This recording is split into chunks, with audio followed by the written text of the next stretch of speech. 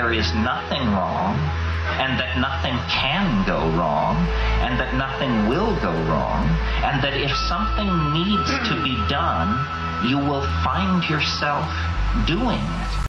Welcome to the Option 3 podcast. 1, 2, 3, 4.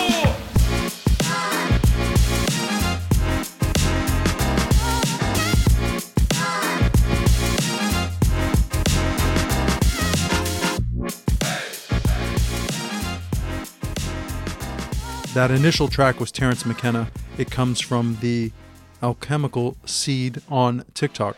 If you want to make a donation to Option 3, go to our website, option3project.org, to the About page.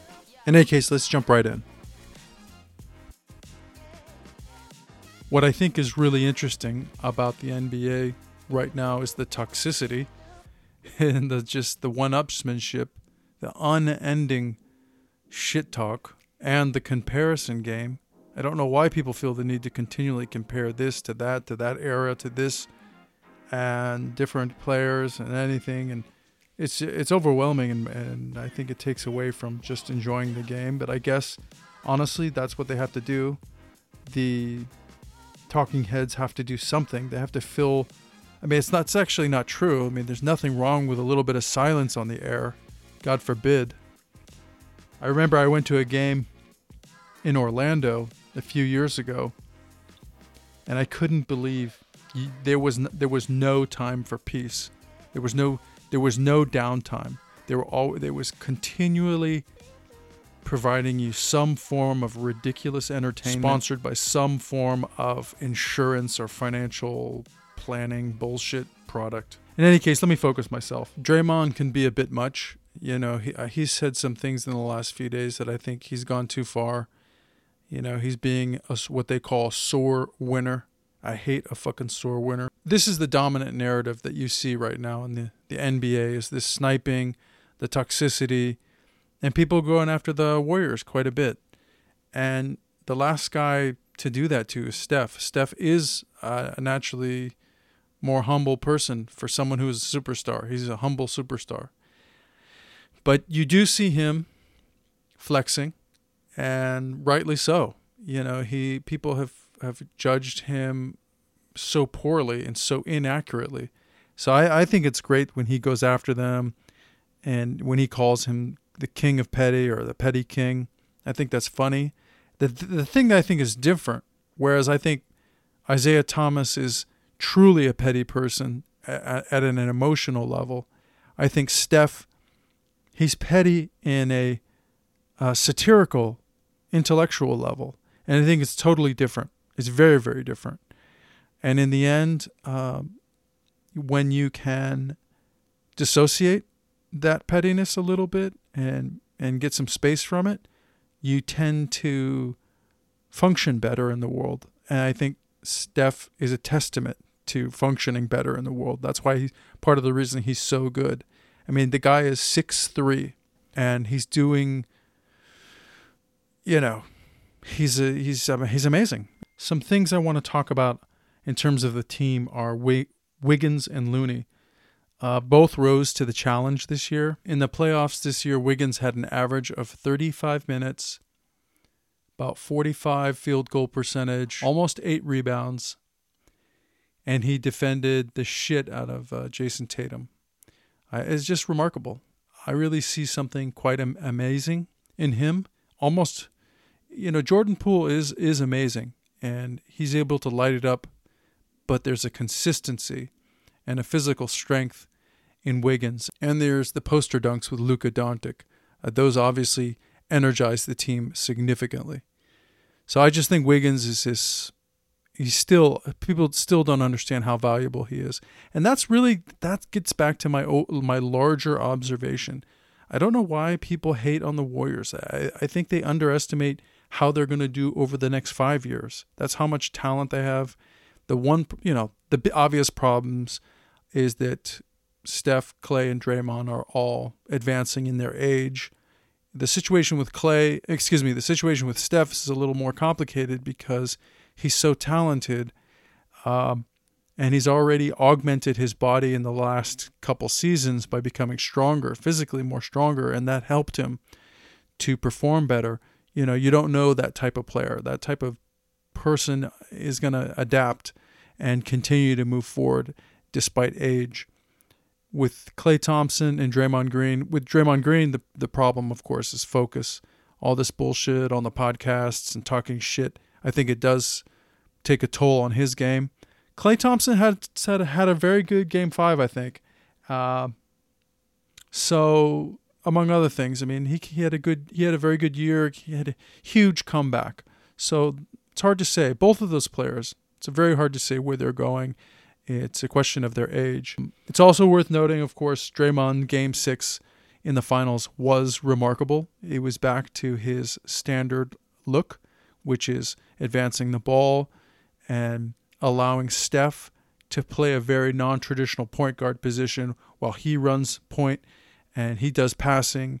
And the thing that Draymond did that was so much fun to watch was that he made shots. I remember there was one sequence towards the end of Game 6. It was the final push where the Celtics were beginning to show some life, and he quieted the arena with a single 22-foot shot. He quieted the whole arena as beautiful, and I really love watching it. Let's talk about Steph. Steph broke the all-time three-point scoring record. He was the All-Star MVP, which doesn't really mean anything in my view.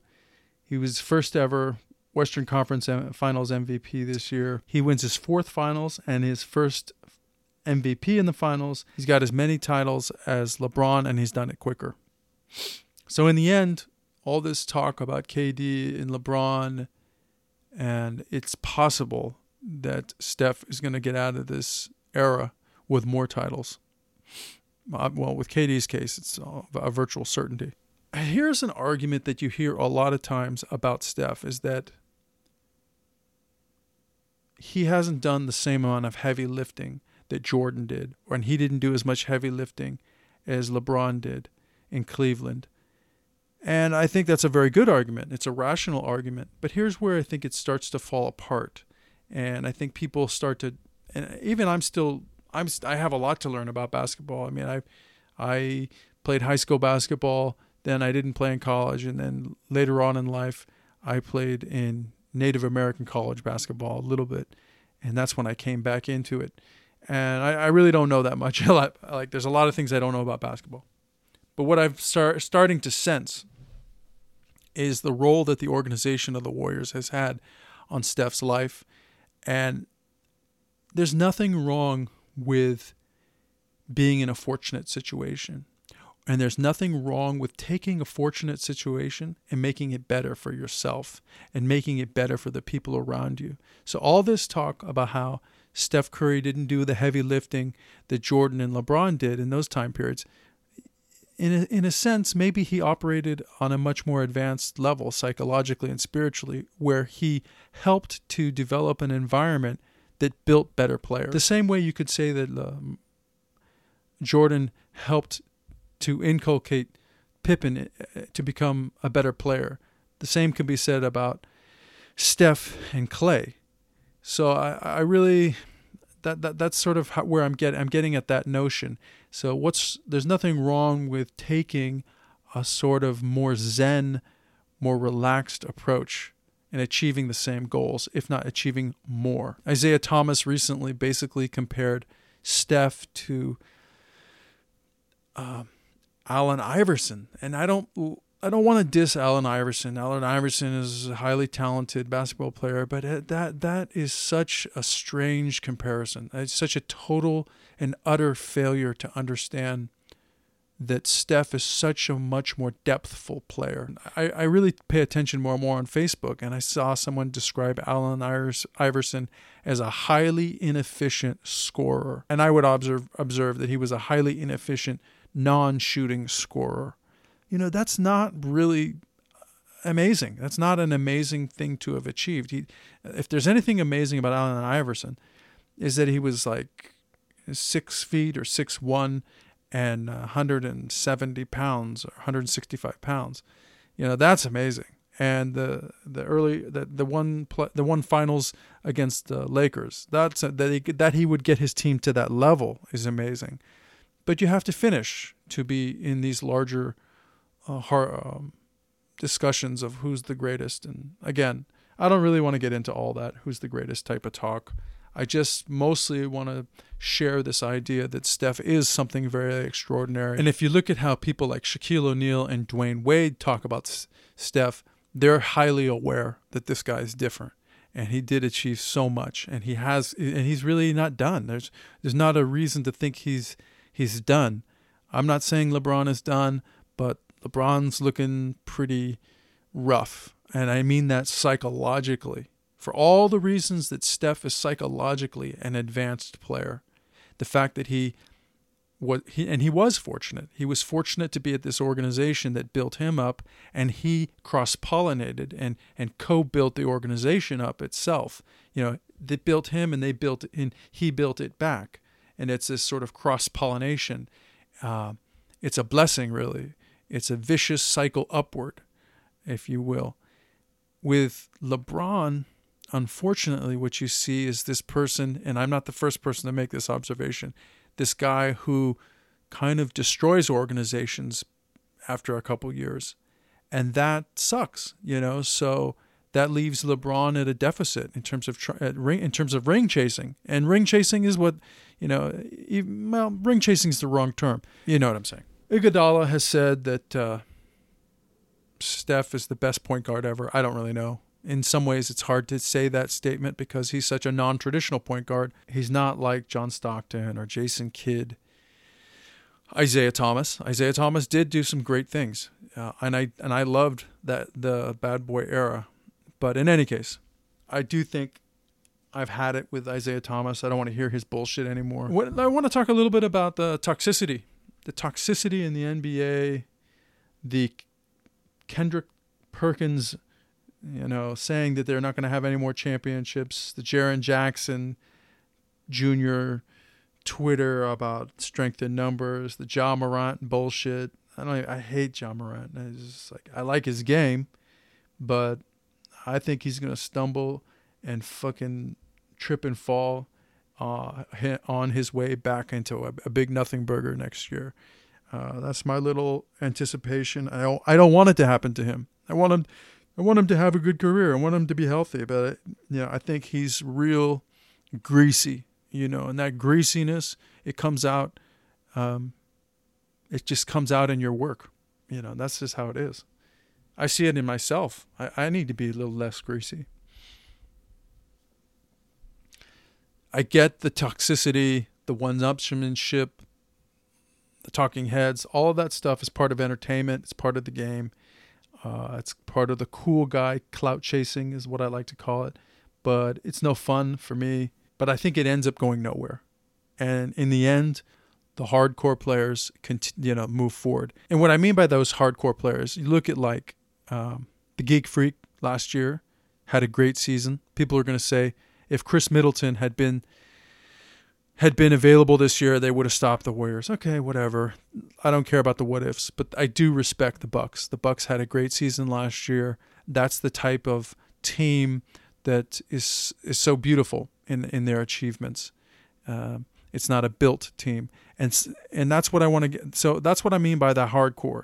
And the Warriors are a hardcore team, very, very internally built, very successful, very integrity-based, humble on a certain level, and they're not a bunch of assholes being thrown together with money. And let's talk a little bit about that. Let's talk about super teams. If you look at the history, my friend pointed this out to me. If you look at the last 10, 15 years of the NBA, there's really only been two super teams. There was the Warriors with Durant, and there was Miami. Now, there's been other attempted super teams, and you could say that the bubble team was a super team, and I hate to take away from the bubble team, the Lakers winning the championship, but it seems like a lot of people tend to do that, and I tend to think that there's some truth to it. A shorter season tests a team less on the spiritual plane, and really if there's anything like the NBA, if there's anything spiritual in sports, it's that long distance difficulty of the postseason. And I personally seem to have seen it more anywhere. Maybe hockey is a comparison can be made between the NBA and hockey, the level of athletic testing that goes on and the spiritual psychological testing that goes on. But in any case, to make a long story endless, you see it in the NBA. It's a super hard thing to win an NBA finals. Well, my point was, like, Miami and the Durant Warriors are the only super teams that have really ever done it, and that we can definitely say that have the only teams that have ever become a dynasty, a multi-year championship team. So the whole super team era of the last 15 years, it's an interesting era that never really came to fruition, and I don't think it's going to come to fruition in the Nets. I don't think that's going to happen. I was rooting for the Nets last year when the Warriors were out, and I just don't see them coming back this coming year. And I don't think Ben Simmons is going to be. He's not going anywhere. And Kyrie Irving also, he's not going anywhere. He's thinking about the flat Earth shit, and I'm open to the flat Earth, but you kind of have to focus. I mean, what was he thinking with this? I don't want to get into all that bullshit. The fact that the bullshit's there, it already tells you that the basketball is not a priority. And that's the same problem I see with Draymond. And that's going to attenuate Draymond's career. Getting back to where I began, Kevin Looney deserves a lot of respect.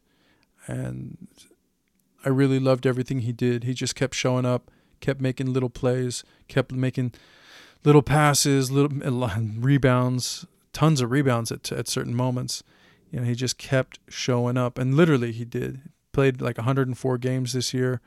That's beautiful. That's refrigerator Perry status. Beautiful stuff. And if you also take into consideration Jordan Poole, I don't know what they're going to do with Gary Payton. That's going to be interesting. But Jordan Poole, Andrew Wiggins, Wiseman, Kuminga, coupled with the trio from prior, that's venomous stuff. That's very powerful stuff.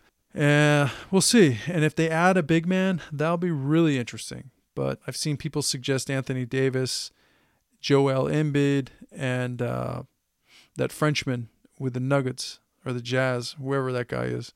I don't think any of those guys bring a lot to the team. I think this obsession with trying to take big assets, supposed assets, and add them to an existingly strong team and to somehow make it into a, quote, like, again, the super team.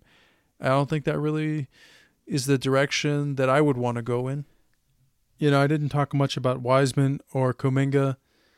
I think the Warriors look great, and I think the Celtics look great for next year. Celtics were a beast, but they didn't have that championship experience. Now they have a little bit. That makes them more dangerous. The Heat is also very, very dangerous, but I do not think the Nets are coming forward next year. I don't know what LeBron's going to put together. I guess he has one more year with the Lakers. And that kind of wraps up a very informal discussion, Warriors fan-based discussion of the NBA. It's been a lot of fun to see the Warriors come back. And it's been fun to watch Steph shoot. And yeah, that's about it.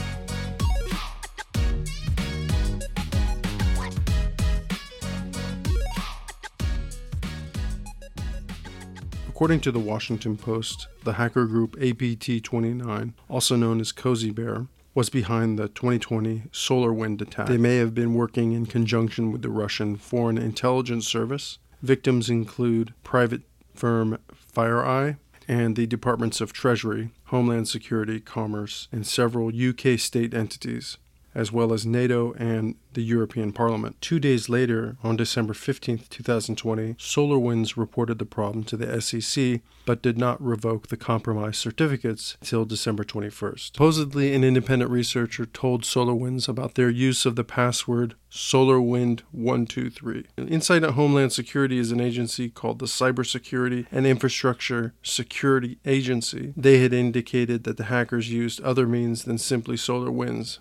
Quote, CISA expects that removing this threat actor from compromised environments will be highly complex and challenging for organizations, unquote. And they said hackers use, quote, tactics, techniques, and procedures that have not yet been discovered, unquote. My interest in this subject is that the Russians seemingly had access to our networks for months, and still we didn't really have a notion of how well we are addressing the problem. It didn't help that the Trump administration eliminated the cybersecurity coordinator position. On the show Cyber War in 2016, Vice magazine covered Chinese and Iranian efforts to spy and potentially hack infrastructure networks. It's reasonable for me to assume that everyone is spying on everyone. I also suspect that China and Russia are aware that anything beyond monitoring would produce risks. There's a great deal of stability built into this situation. I think Russia and China might be more organized and maybe more advanced. I don't know, not because they have more resources, but mostly because they have less divided nations and more authoritarian structures that allow them to make decisions more quickly. But ultimately, I think where the risk really lies is in hacker groups that aren't tightly aligned with nation states. If you take in consideration the Colonial Pipeline ransomware cyber attack, it was primarily a financial scheme, which makes it more than a monitoring effort. But I think it would, and also it was tolerated by Russian officials. Ultimately, it was sort of street-level hackers, and I think that's kind of where people should have more concern. Hacker groups might be able to do things when they lie outside the purview of states. The US, China, and Russia all have an interest in staying ahead of these organizations and keeping them well behaved, because people don't want to have outright conflicts between these nations. And when I mean people who work inside these nations at the highest levels. So I actually don't think the SolarWinds is such a big deal. I think it's an interesting subject. Obviously, we continue to become more deeply enmeshed in technology. So the world is definitely kind of crazy in that regard. I think the Facebooks are much more dangerous than the hackers.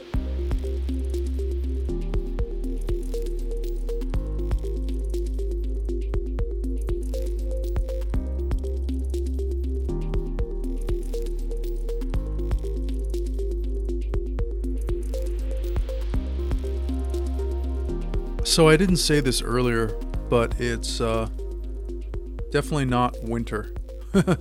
It is June, and I'm finally getting to producing the winter episode, winter 2022 episode, and this will be the first time I'm covering COVID in an audio environment. I did 2 posts on my blog regarding COVID. In the first one, I addressed your average questions. I call it brass tacks.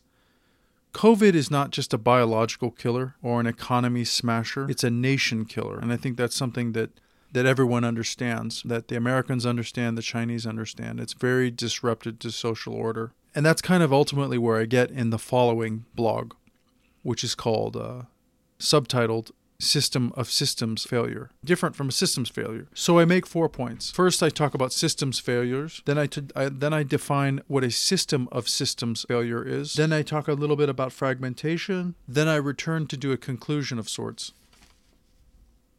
I'm reading now from my own blog. COVID is revealing failure and fragmentation at many levels. The respiratory system, the body as a whole, individual hospitals, the public health system as a whole, various political economic systems, and the biosphere itself, unquote.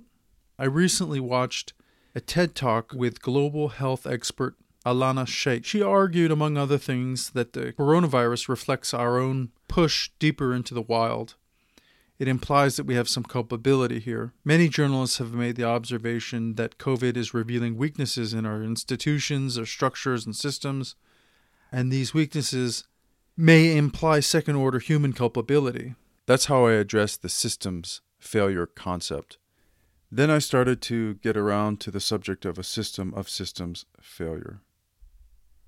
Fareed Zakaria says we, quote, are in the early stages of what is going to be a series of cascading crises reverberating throughout the world, and we will not be able to get back to anything resembling normal life unless the major powers can find some way to cooperate and manage these problems together, unquote. His perspective is a very vanilla version of a systems failure.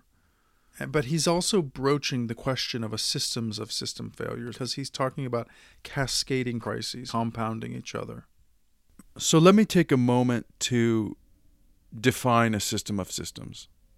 A system of systems is a collection of task-oriented and dedicated systems that pool their resources and capabilities together to create a new, more complex system which offers more than simply the sum of the constituent systems. I grabbed that from Wikipedia.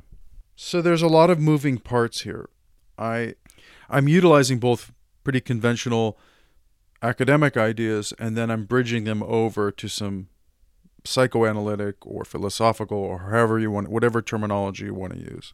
As an exercise in introducing those other ideas, let me finally get to the Joanna Macy quote. Eco-philosopher and religious studies scholar and systems theorist Joanna Macy regarding climate change and consumption, which literally, in a sense, subsume the COVID question.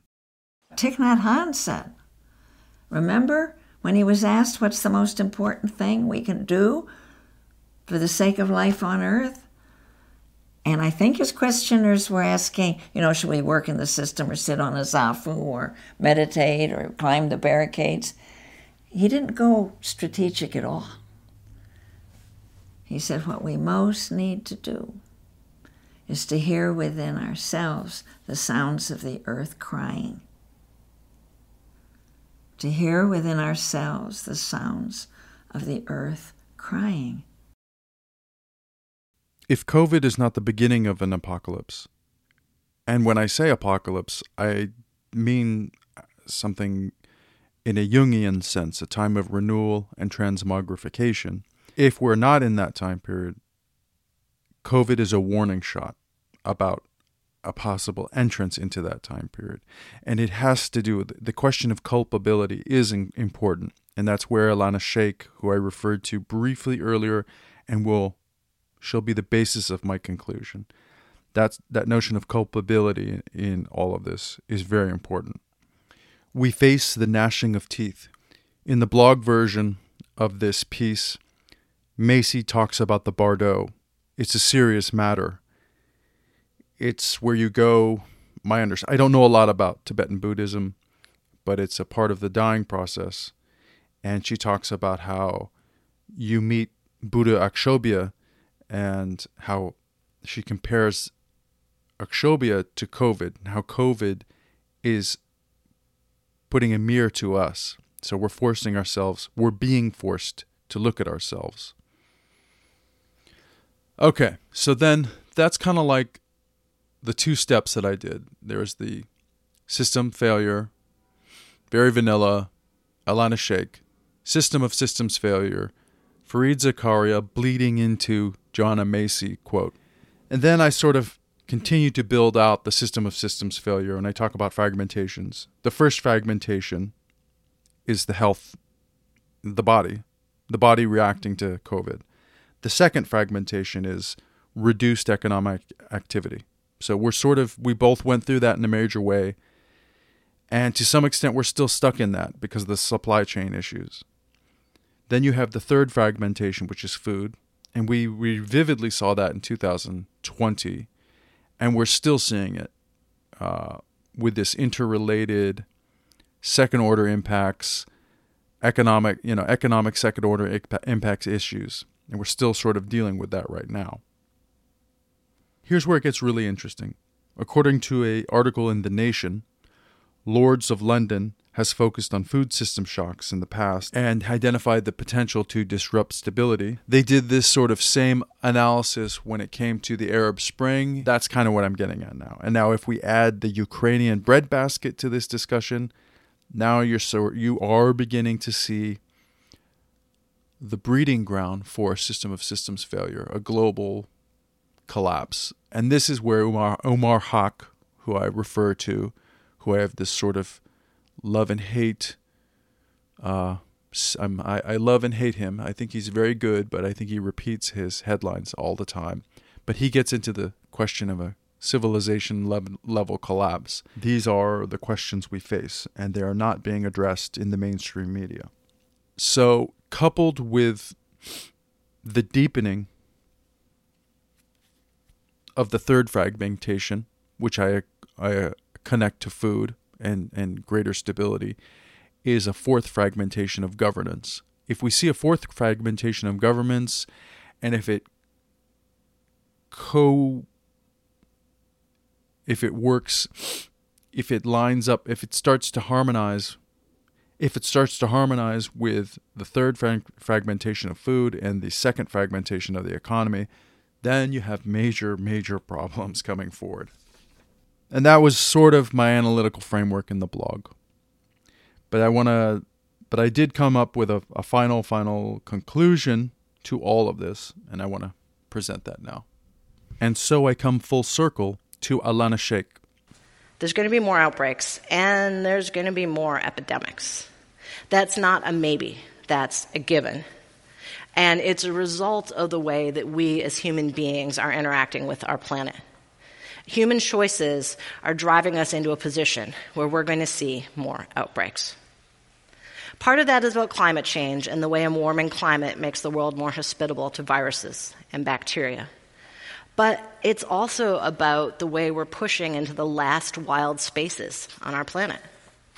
When we burn and plow the Amazon rainforest so that we can have cheap land for ranching, when the last of the African bush gets converted to farms, when wild animals in China are hunted to extinction, human beings come into contact with wildlife populations that they've never come into contact with before, and those populations have new kinds of diseases, bacteria, viruses, stuff we're not ready for.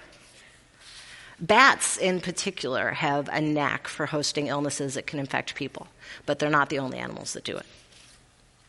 In the last 60 years, we've seen the Asian flu, Hong Kong flu, HIV, SARS, swine flu, MERS, and Ebola. Coronavirus is about overconsumption of the planet. We've gone deeper into the jungles and pulled out a virus. That's why this has happened. Even if you consider the gain of function research, and I have considered that, even if you consider the conspiratorial concepts of research in the Wuhan lab, and I have considered that, it all still fits within the framework of abusing Mother Earth, over-consuming its talents, over-utilizing its magic, forgive the term. And that's what I'm getting at here. It's a dangerous game that we've been playing during the industrial era, and it's all catching up, and we're going to see it in real time within our lifetimes.